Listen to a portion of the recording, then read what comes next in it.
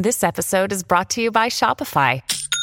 Forget the frustration of picking commerce platforms when you switch your business to Shopify, the global commerce platform that supercharges your selling wherever you sell. With Shopify, you'll harness the same intuitive features, trusted apps, and powerful analytics used by the world's leading brands. Sign up today for your $1 per month trial period at shopify.com/tech, all lowercase. That's shopify.com/tech. If you play any kind of an online game, then at some point you've probably played a game where you built a city, right? Maybe it was SimCity or whatever the case. There's so many of them out there. We love doing that in the virtual world. I love doing that. But are those cities that are virtual, are there things that we can learn from them in the real world? Are there real world applications for that technology? Well, turns out, yes, there is. So we're going to get somebody to explain that to us. That somebody is Anders Log, who's a director of digital twin cities and a professor of computational mathematics at the Chalmers University of Technology. Thank you for joining us today. Yeah, thank you. It's nice to be here. Well, tell me about this project. So I understand you're creating virtual cities that are what, twins of real cities? Yeah, we're creating something called digital twins, and this is a concept that is now being applied to the design of cities. Been around for quite some time in other areas, but now we're creating these digital twins, which are virtual models of connected virtual models of cities, where you can. The aim is to sort of model the whole city, everything that goes on in the city, having that appear in the virtual world, so that we can test things, ask questions, do planning and design in the virtual world before we build it in the real world. Okay, so first of all, how do you create these digital twins? Like, do you do everything, buildings, traffic, roads? What about what's under the roads? Like, is everything there? Yeah, I mean, in the ideal sense, everything should be there. I mean, pull this far enough, you have something which is a copy of the virtual world, but the physical world. But in practice, you have to take this in steps. So maybe you decide to include a couple of features.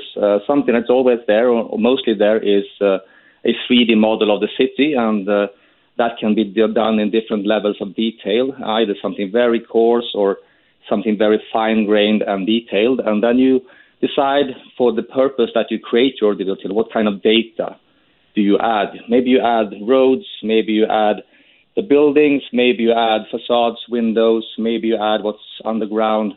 Maybe you add what goes on in the air, like air quality, pollution, wind flow, things like that. Maybe you also add the citizens walking around in the city. And, it depends on what the purpose is.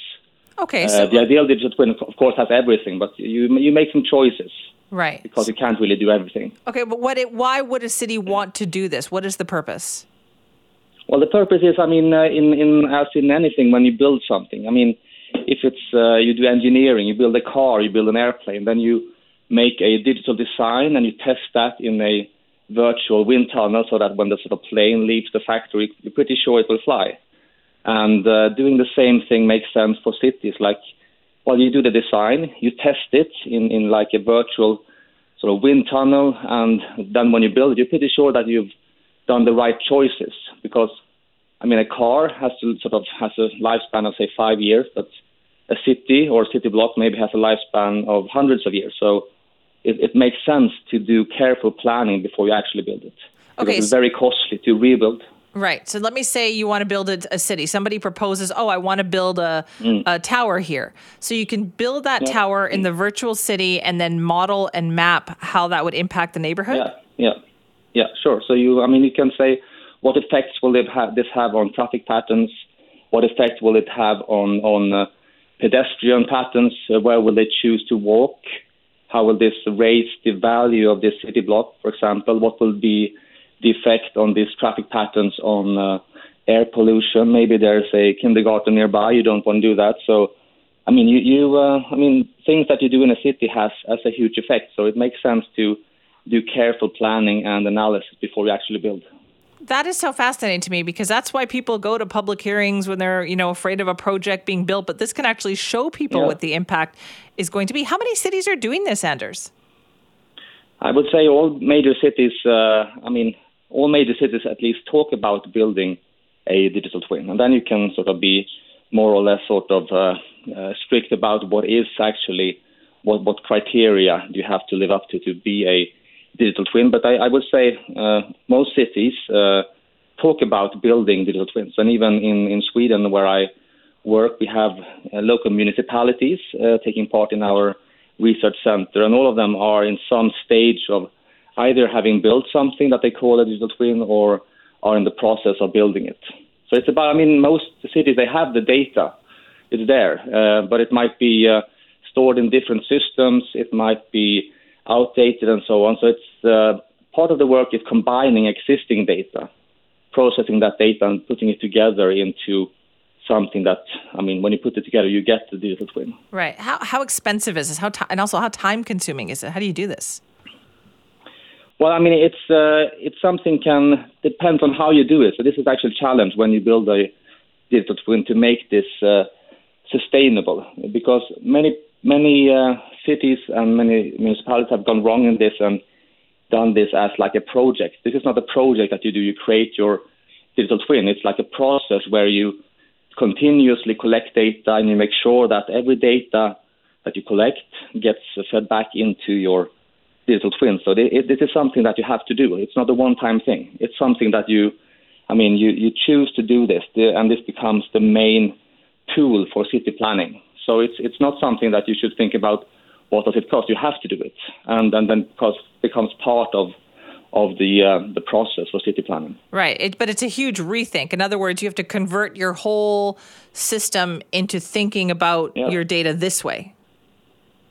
Yeah, but you get so many benefits, and there's sort of really no alternative to doing this. You can't really keep your data on paper, on 2D blueprints. You need to have a 3D model of your city, and you need to connect that to all existing systems. Are some cities just too big to tackle this at this point? Because you're right, it's a huge rethink. Would it be a huge project for we live in Vancouver. Is it too big to do for Vancouver?